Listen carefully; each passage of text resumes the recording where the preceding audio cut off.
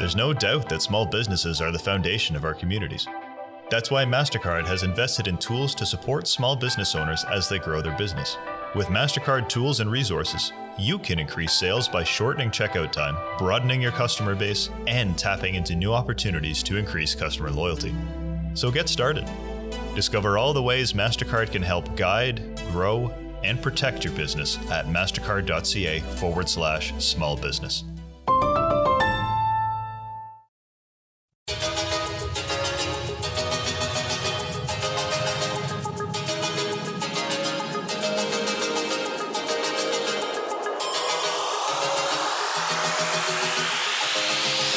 Welcome to the Startup Canada podcast, a weekly show serving Canada's entrepreneurship community. I'm your host, Rick Spence, business journalist, editor, public speaker, and entrepreneur. After 15 years as the national entrepreneurship columnist at the National Post, and as the former editor and publisher of Profit, the magazine for Canadian entrepreneurs, I've learned what makes Canadian startups special, scalable, and successful.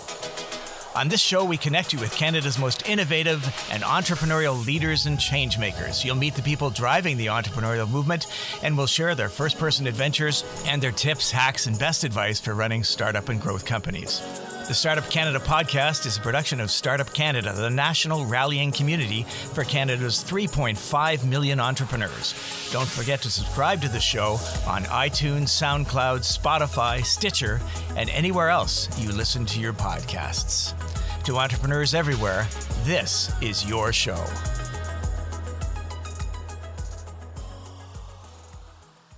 Entrepreneurs from coast to coast to coast, welcome to the Startup Canada podcast. On the show today, we're thrilled to have Mallory Green. Mallory is the co-founder and CEO of Irene. That's spelled E-I-R-E-N-E. An innovative funeral services startup based in Toronto. Irene allows families to make high-quality, affordable cremation arrangements from the comfort of their own home. There's no shopping around, upselling, or in-person consultations required. Previously, Mallory worked at financial services unicorn Wealthsimple as part of their founding team. She worked on everything from marketing to HR to communications. Mallory learned what it takes to build a company from the ground up, to rally others around a mission, and to grow a sustainable business. Welcome to the show, Mallory Green. Thank you so much for having me, Rick. We're delighted to have you here. The way it works here is that the very first question is always designed to make sure that entrepreneurs realize we're here to support them in their journey. So I'm wondering, what are the top pieces of advice that you hope entrepreneurs will take away from this conversation today? Yeah, so I think I have two main ones just based on my short time as an entrepreneur to date. For one, I really think that entrepreneurs should do work that they care about. And that is not to be confused with this idea of following your passion. I don't necessarily believe that you have to follow your passion in order to build a successful business. But instead, I think that it's really important that you care deeply about the problem you're looking to solve. And I say this because as an entrepreneur, it is extremely hard. There are highs and lows, and it's really just like a never-ending roller coaster. And so caring kind of helps you drive through those hard times. And for me, I care really about helping families through their end-of-life experiences. And that's why I believe I'm the right person to build Irene. So really, you have to deeply care about what you're working on. And then the second thing I think is just that you have to take action. You have to make your decisions with conviction. There's no one to guide you or tell you what to do as an entrepreneur. And so staying really focused will keep you on track as you build. And there's going to be a lot of really great ideas and you'll be getting a lot of opinions from people, but your success is really going to be based on your ability to do the work. So really staying disciplined, being thoughtful about the opportunities you take, and then you can really build something great. So those are my two biggest takeaways as an entrepreneur to date. And that could be different in a year from now, but today that's what it is. Right. Oh, it changes all the time. Yeah. The whole thing changes. Can you give me an example of a recent distraction that you were sort of willing to follow and then realized, no, got to stay focused, got to stay disciplined?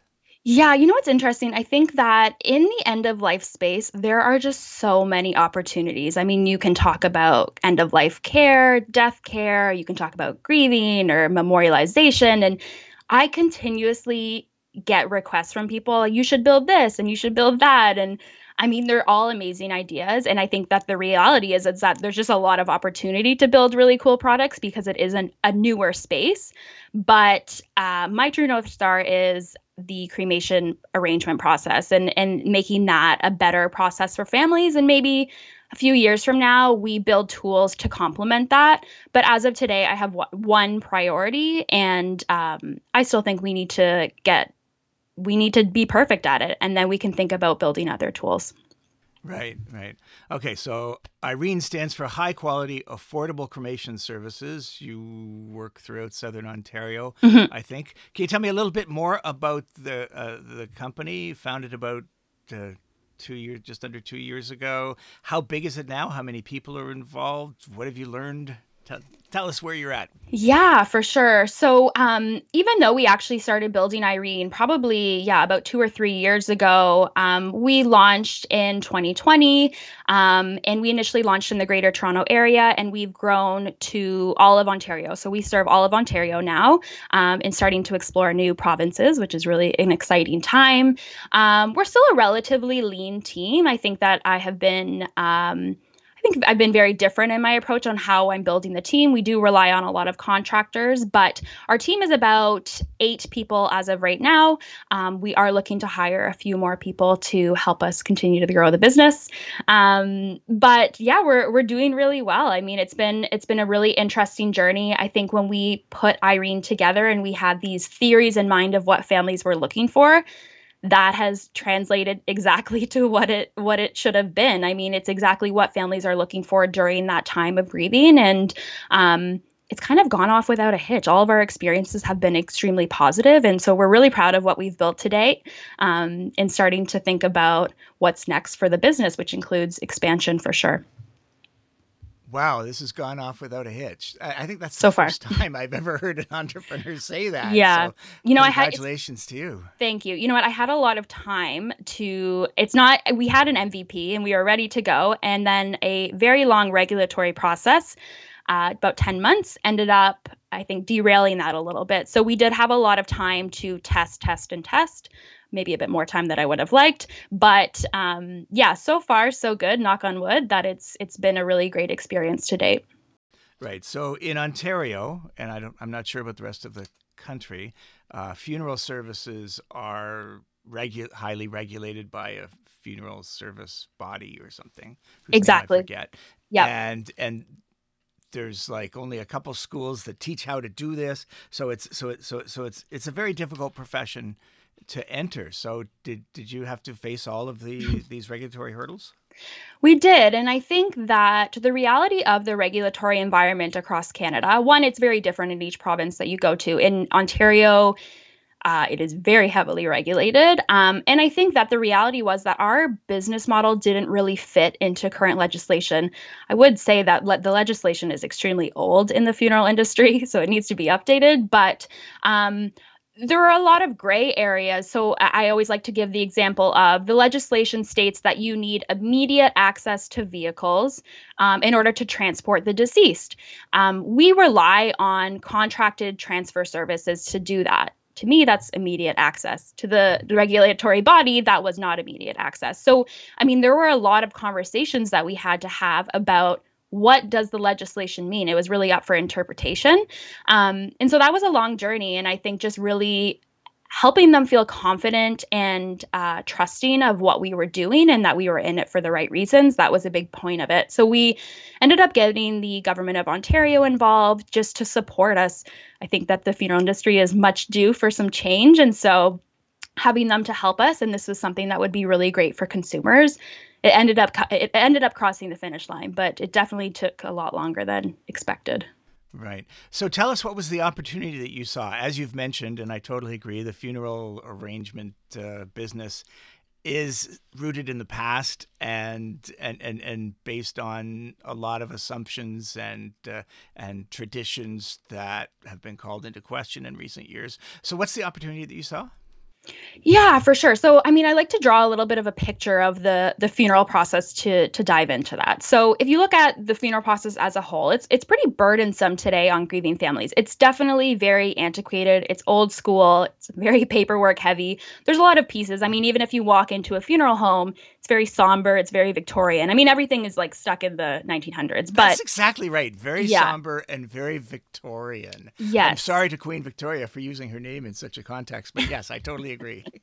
Yeah. And you know what? It's interesting because, I mean, families are already grieving. They're already sad. I'm not sure why we have to make them feel more horrible, but it's just very cookie cutter. The whole industry is very cookie cutter. And so when your loved one passes away, the first thing you have to think about is, who do I call? I have to arrange a whole funeral. And most often, most people have not done that. They have no experience doing it. They have no education in the space. And they probably haven't had any discussions on what their loved one wanted. So they'll likely call around to a few places. They'll eventually have to walk into a funeral home, the Victorian funeral home, and make those arrangements face to face. And like I said, there will be a lot of paperwork. You will likely have to negotiate on your pricing. There's a lot of really interesting sales techniques. So, for example, more expensive caskets will be lit in a different way in the casket room.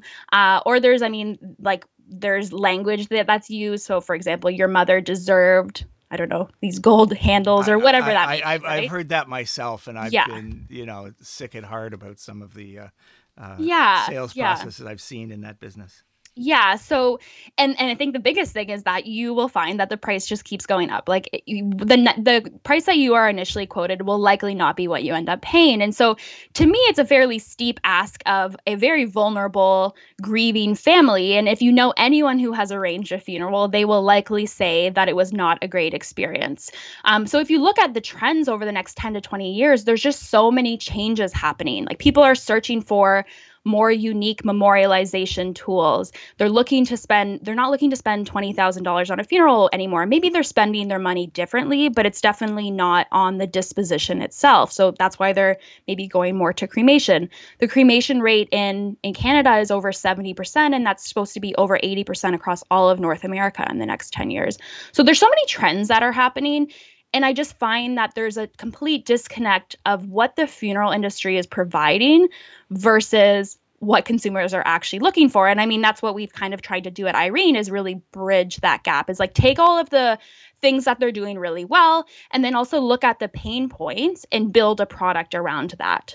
And so obviously the focus is on cremation, but you do, I mean, it's not just the physical act of cremation, it's you do the services around grieving and around funerals for those who want it. So we don't do any services. And I think that was a big part of what my research was, is that most families today actually are not relying on the funeral home to do any type of service or memorial. What they're often doing is they are going, I don't know, to their loved one's favorite park, or they're making something at a museum or whatever it is. There's a disconnect happening from the funeral industry. So they're still relying on them for the disposition, but we don't do the services. And that's what most Canadians actually look for today. They want something simple. And then maybe a few weeks from then, or maybe a few months, they will fly in their family and they'll on their own terms decide how to memorialize that person. And we can help give them the tools to do that. So if they want to have an online memorial, we can definitely connect them to a provider that does that. Or if they want to spread the remains and need a permit for that, we can help them do those things. But really, it's just, what is that piece of the puzzle that needs to happen immediately, and how can we help families through that? And so that's kind of why Irene exists. We offer cremation, and we do offer aquamation. I've got to stop you there and ask you about aquamation. Is this a new way of spreading ashes on water? What is this all about? No, so aquamation is actually an alternative disposition method. So I always like to say it's similar to cremation, but instead of flames, it's with water. So essentially what would happen is, without going too much into the details, because I don't think people often like hearing them, but it's a vessel, and it's filled with water. It's 95% water and 5%, I'm going to butcher what it is, but I think it's like an alkaline solution, essentially. So what it is you are essentially decomposing as if you would in just a natural way, but it's at an expedited pace. It's just a kind of an alternative, and it's, I would say, a more sustainable option for those who maybe care more about the environment and maybe their carbon footprint. It does use water, but it doesn't use a lot of water, and uses a lot less energy and it's just overall essentially a different disposition method. And there's only about 3 providers in Ontario that would allow it. In a lot of provinces, it's not yet legalized, but it is across North America in various places. So it's pretty interesting. It's a newer concept. It's actually been used for many, many decades by the science community, but I think only first legalized in the funeral industry, I want to say in like 2010-ish area.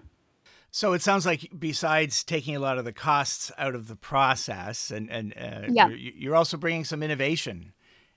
Yes, 100%. I think it's just, I mean, my main goal really is to help people understand what their options are, because I just don't think people know them, right? So, I mean, we think of the funeral, we think of a traditional burial, or we think of a traditional cremation. I mean, we have aquamation that is now legal here. You can do a green burial. In the US, we're starting to see some really interesting dispositions. So, for example, there's I think the easiest way to call it is human composting. And there's some providers doing that, which is really, really innovative and an interesting alternative. And so really our goal is to provide people with their options and make those decisions for themselves. So aquamation and cremation are kind of just the 2 that exist outside of burial, but would love to see more come into Canada for sure. Absolutely. Let's leave the subject of cremation aside for a moment and just talk about Mallory a little bit more. You've been an entrepreneur. You were at Wealthsimple, which is probably a role model for industry for industry disruption and success and successful growth and scaling out of Toronto in the financial services business. So tell us a little bit about your journey. And what took you through Wealthsimple, what you learned there, and how that led to Irene. Yeah, for sure. So I was one of the earlier team members at Wealthsimple. I want to say it was number 5 or number 6, and stayed there for 5 years, which I think is quite a long time in the startup world. And I mean, I had an incredible experience. I got to work directly with the leadership team. Some of them are investors in my business today, and just essentially learned how to scale a business from the ground up. And throughout my journey there, people often were asking me, when are you going to leave Wealthsimple and start my own business? And I vividly remember being at an event with Nikki, who is Michael Catron's wife, and she was just like, out of the blue, when are you going to leave Wealthsimple and start your own business? And I was just like, wait, what? Like, I feel like I just started at Wealthsimple. I still felt like I had a lot to learn. But I mean, really, in those conversations, I really started to reflect on what I thought I was capable of, but also what others thought I was capable of. And then I began to seriously consider this idea that I would be an entrepreneur. And I didn't really know how or when. And like I said, I think I still had a lot to learn, which is why I stayed 5 years. But I needed to gain the tools to get to that point. And luckily, I was able to do that at Wealthsimple. I mean, I held various roles there. We often joke that I had every job at the company at one point. In fact, I still get some calls because my name is still on some accounts from my Wealthsimple years. So it ended up being kind of a matter of finding out what industry made sense to me and essentially looking for what I had a connection to and a deep understanding of. And it turns out it was in front of me the entire time because I am the daughter of a funeral director. And that's something that I often was very embarrassed about growing up, because when you tell people that, they either make a comment about, they make some type of movie joke, or like they just make jokes, or they're just extremely uncomfortable because they've never met a funeral director for some reason. And so for me, death has been a large part of my upbringing. And it's something that I've talked about a lot, and something that I'm relatively comfortable with. I don't think I'll ever be fully comfortable with my own mortality, but I would say that I am very cognizant of it. And so I remember I had kind of 2 moments in my time at Wealthsimple where I started to look at the funeral industry. One was at my grandfather's funeral. I remember just thinking, like, this is not what my funeral will look like. His funeral was a beautiful reflection of his life and what he cared about. But for me, I just knew it would be very different. So I started to think kind of, what does that look like? And then the other was just a regular dinner conversation with my family, including my father, who is a funeral director. And we were just kind of talking about the funeral industry and where it's heading. And those moments really prompted me to start looking at the funeral industry. What are the trends? What are the biggest pain points? What's happening over the next 10 to 20 years? And what could I potentially build? And so took me a few years to narrow in on what Irene was going to be, and I think we're still iterating on exactly what it is because we listen to what our customers are looking for. But so far, it's been proven kind of what we had based on research and theories. It's really been proven to be correct on what consumers were looking for. So that's kind of the journey to Irene, but it was definitely a lot of conversations and a lot of years of dreaming it up. Right. Did your parents want you to go into the funeral business? That's a good question.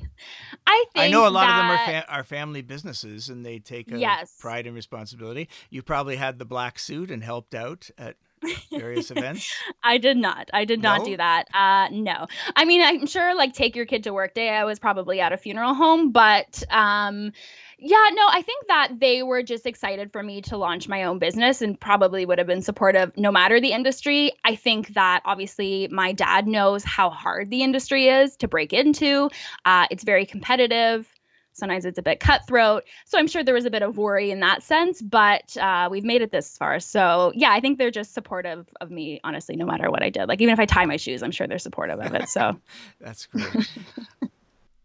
I'm stuck on on Wealthsimple and this culture of when are you going to leave. So I'm imagining a performance review, say your second year performance review at Wealthsimple. Well, we're very concerned, Mallory.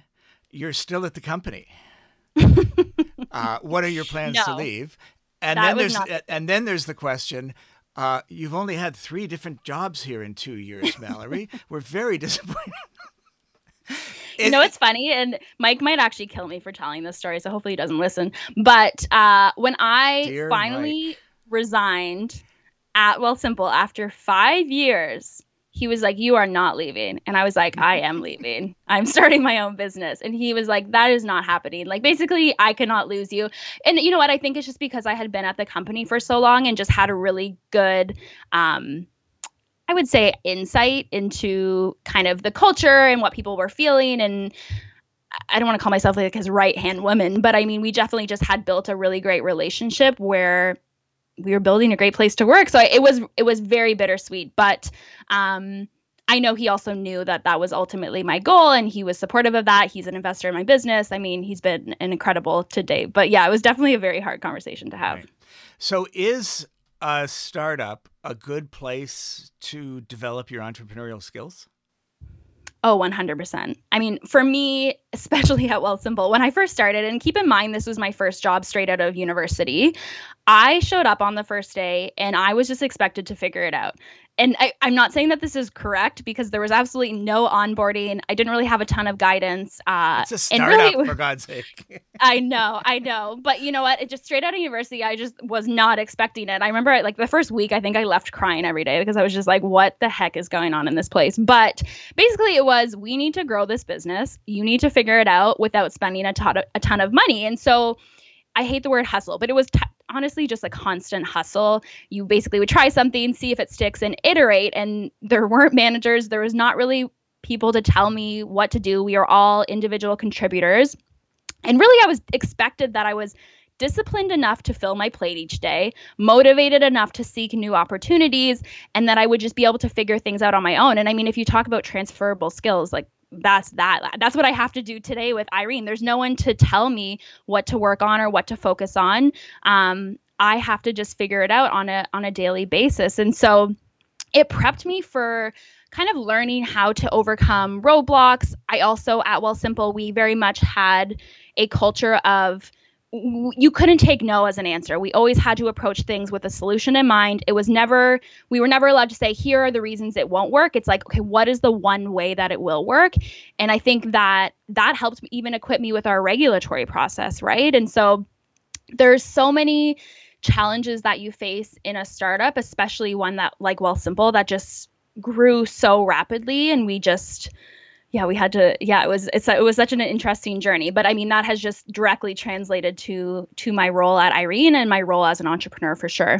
Right. So it sounds like it was Wealthsimple was like the perfect place to learn these entrepreneurial attitudes and skills, to learn Yep. how to be resilient, how to bounce back, how to make it up as you go along, and make it look like you knew what you were doing the whole 100%. way. It was very much fake it till you make it. Like I remember someone, I think it was Carney, who was the CTO at Wealthsimple. He had said to me, like, you always know the answer to everything. And I just said, like, I just Google it. If you tell me to learn how to do something or figure it out, I mean, there's so many resources available now.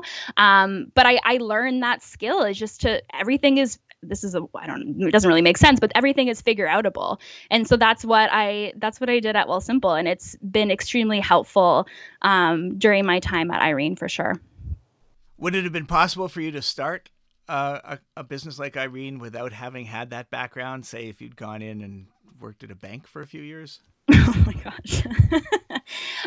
So I would say that the bank and the funeral industry probably would move at the similar paces. So I would be used to how slow everything is. But I think ultimately I just learned, like I grew really thick skin at Wealthsimple. I mean, I learned how to say no to a lot of things. I learned how to prioritize.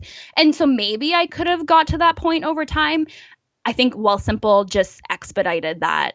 Like I learned so much in 5 years that I was just on the fast track to becoming an entrepreneur. That's how I feel. But I'm sure maybe I could have. I don't know, to be honest. Right. So you mentioned that starting up Irene has gone without a hitch, but I imagine that if I really pressed you, I could find a couple hitches, including the fact that the Ontario government put as many roadblocks in front of you as they could. Can you talk about a challenge that you had that you were able to overcome? Yeah, I mean, for sure. I think from the customer perspective, it has been fairly smooth. I think from the perspective of regulation, as well as just it's generally a very operationally heavy industry. So we rely on a lot of people and a lot of moving pieces to operate on a day-to-day basis. So there's always challenges with that. But I think that for me, when I think of the biggest challenges, it kind of comes down to two things. One is just the reputation of the funeral industry and how much people they don't want to hear from you. They don't want to talk to you. And there's a lot of mistrust in the industry. And then obviously the concept of marketing a topic that absolutely nobody wants to talk about. And so for me, I look at it from the perspective that we have the responsibility of not only changing people's perception of the funeral industry, but also rebuilding trust with them. It's an industry that most people, when I tell them I'm in the funeral industry, they say, I hope I never have to use your services. And my response... Are we all in denial? Oh, 100%. There's so much death denial in our society. I mean, that in my business plan, I wrote our biggest competitor is death denial. That is the biggest competitor we have. Yeah. And I think my answer always is, well, when you do, because you will, unfortunately, I hate to break that to you, I will be here to support you, whether you use our services or not. So, I mean, the first step is always obviously to acknowledge that we will all experience death in our life. And, if that's the biggest takeaway from everyone today, that should be it. And then I think just, like I said, it comes down to, for us, this concept of brand transparency and communication. So, for example, when we chose our brand colors and illustrations to help change people's perspective of the funeral industry, we wanted it to be totally different. We kind of talked about this. We wanted to feel a sense of calm, totally different colors.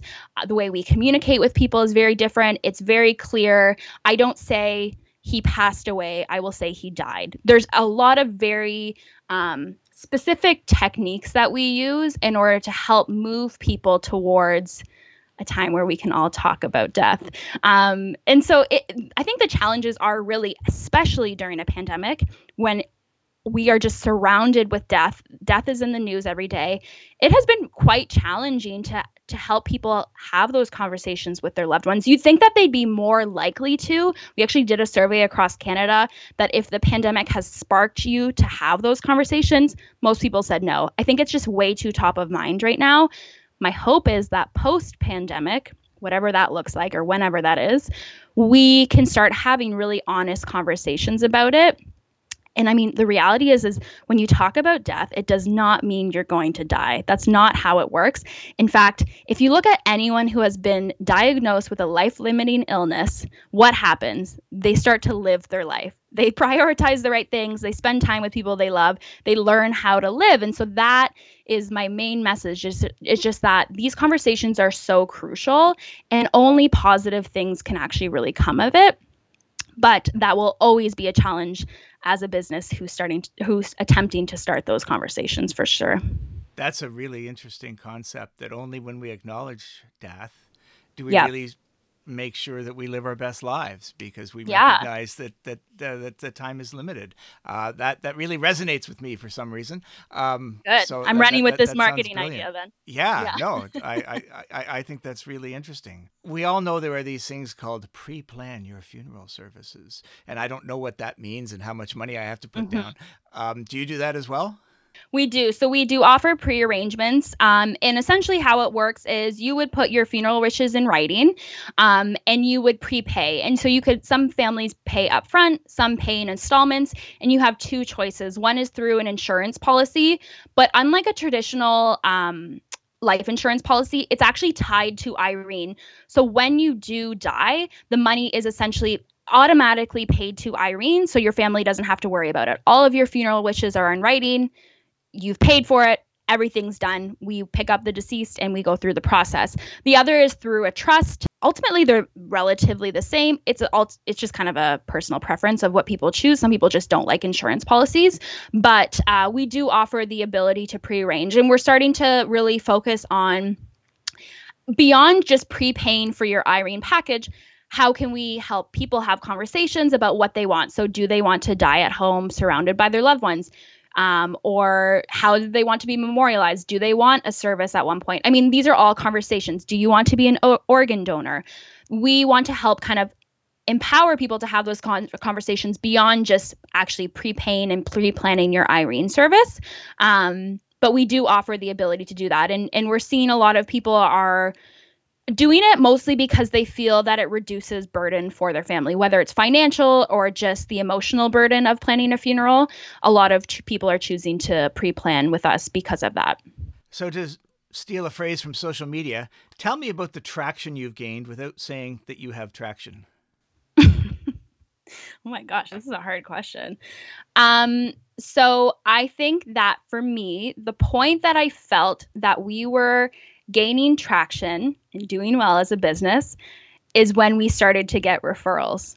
And if, in a funeral business, I think that a lot of the time they rely on referrals to come in because they don't really rely on any other marketing channels. But for me, I felt that when we started getting referrals in the past few months from families who had used our services and who had taken that step to say, hey, I used Irene and maybe you could consider it too, I felt like we were doing something right.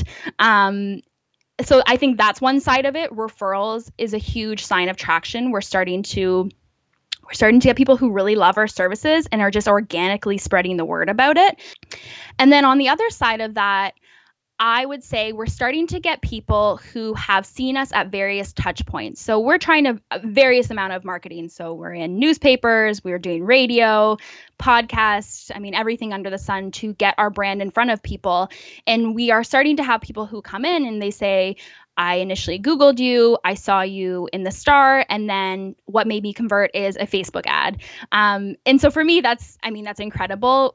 A lot of the times, because families who are using our services end up just going back to Google and clicking our ad and then converting, it's hard to track where a lot of our families are coming from, which we're getting better at. But now that we're starting to get the feedback that people are seeing us in various ways, and that means the marketing is working, which I'm very thrilled about. So just kind of continue on with that and hope that brings it. Absolutely. Absolutely. I noticed on your website that you've got a very busy blog. You've written a lot of articles / essays about death and dying, about the funeral business, about technologies, about processes and everything. Tell me how content helps you grow.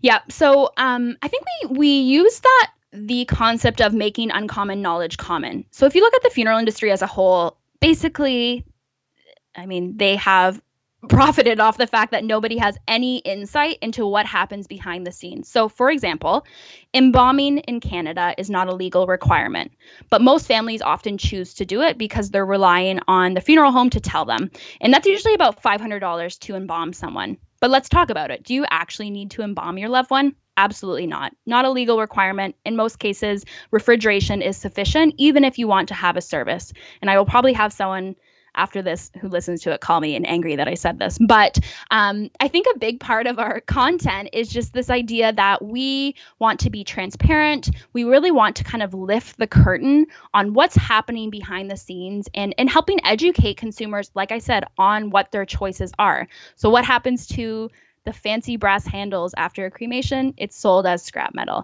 There's a lot of conversations that we're having on our blog that I think are just kind of shedding a lot of light on the industry, but also normalizing a lot of conversations. I like to give the example of palliative care. Often when you have someone present palliative care to you, you think that that means that it's the end for you. But palliative care is actually about prolonging life and giving you a really high quality life. So we talk about palliative care. Or grief, normalizing conversations around grief. Grief is not mental illness. It's not something that you get over in a few months. It's a lifelong journey and it will change over time. So I look at our blog as a way to educate our consumers, whether they use our services or not. Those resources are available. And then obviously from an SEO perspective, we are very quickly ranking up Google. There's not much competition in the space, but it's going to be a really great tool for customer acquisition over the long run. So yeah, I think I like that concept of making uncommon knowledge common and building trust by doing that.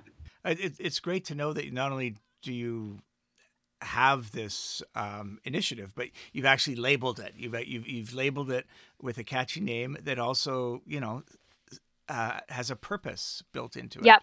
So yes, exactly. I love that, and I think more companies need to figure out how do they bring mission and strategy together, and that's one of several ways that I think I've heard you say that you're doing this. So what's the future look like? You mentioned that you want to take the company national. Does that mean butting heads with 9 more provincial regulators?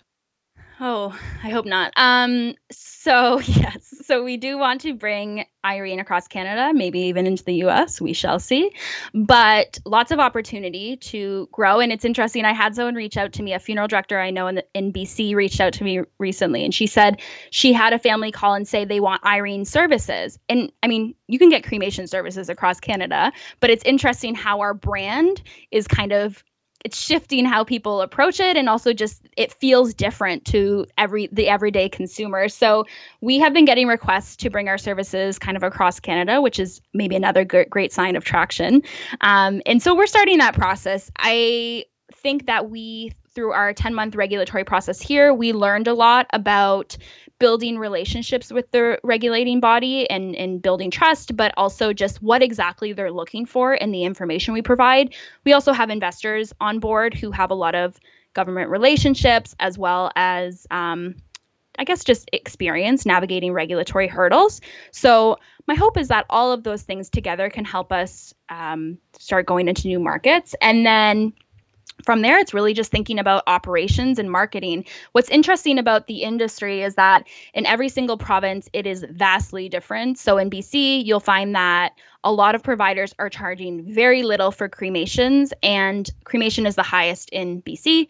In Nova Scotia, you'll find that providers are very traditional with their approach, even their websites, and the burial rate is really high. And so our messaging and marketing will likely be a bit different in each province. And then I think I can't be like a ex-Wealth Simpler without saying that I would love to go outside of Canada. The US is a huge market. And I think that there's a lot of really interesting opportunities there. I think a few people have tried, maybe some unsuccessfully, but I think that there's a lot of opportunity there. And so one of us is going to do the right thing. We're going to find the right recipe for what families are specifically looking for.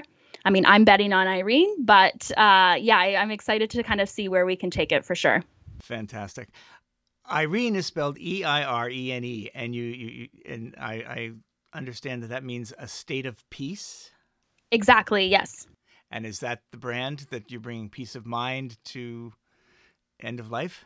Exactly. That's exactly what we want to do. We want to provide peace of mind to families who are pre-planning, that they've put their wishes in writing, peace of mind at the time of death, and then just peace of mind as they continue on with that journey after care. So it's just essentially how we wanted families to feel during a very difficult time. And so far, I think we've done that. So that's a good signal. All right. Well, Mallory Green, thank you so much. It's been a great interview. You're a very articulate spokesperson for your cause and for the industry. And I love to see the way you're leading change, in a positive way in that industry. You're not trying to fight with anyone, I think, other than the government, maybe. But bringing innovation and peace of mind to the space, I think that's a very important work. And again, reminder to listeners that it's EIRENE.ca if you want to go and read any of those blog posts or learn what aquamation is, because it sounds like my preferred end-of-life solution. The fire in the furnace, that's never appealed to me, but I like where technology is taking us. Mallory Green, last question. What's the most actionable piece of advice that entrepreneurs can take from this conversation and implement in their businesses immediately? I would say to stay extremely focused. Once again, you are going to have a lot of opportunities thrown your way. You don't spread yourself thin. Stay focused. There's going to be so many exciting opportunities, and you eventually can maybe get to those. But when you first get started, you will need to stay focused. Find what your one true North Star is, pick it, and be the best at it. Lots of opportunities. Find your North Star. Love it. Thank you so much, Mallory Green of Irene. We wish you luck. We'll be following your progress, and we'll talk again. Thanks so much, Rick. Thank you for joining us this week in the Startup Canada podcast, a weekly show dedicated to unlocking the potential of every entrepreneur. Stay tuned another minute to hear the latest startup community news and the upcoming events lineup, including our hashtag Startup Chats on Twitter every Wednesday and Friday at 12 noon Eastern Time. I sometimes show up there too. Until next week, I'm your Startup Canada podcast host, Rick Spence.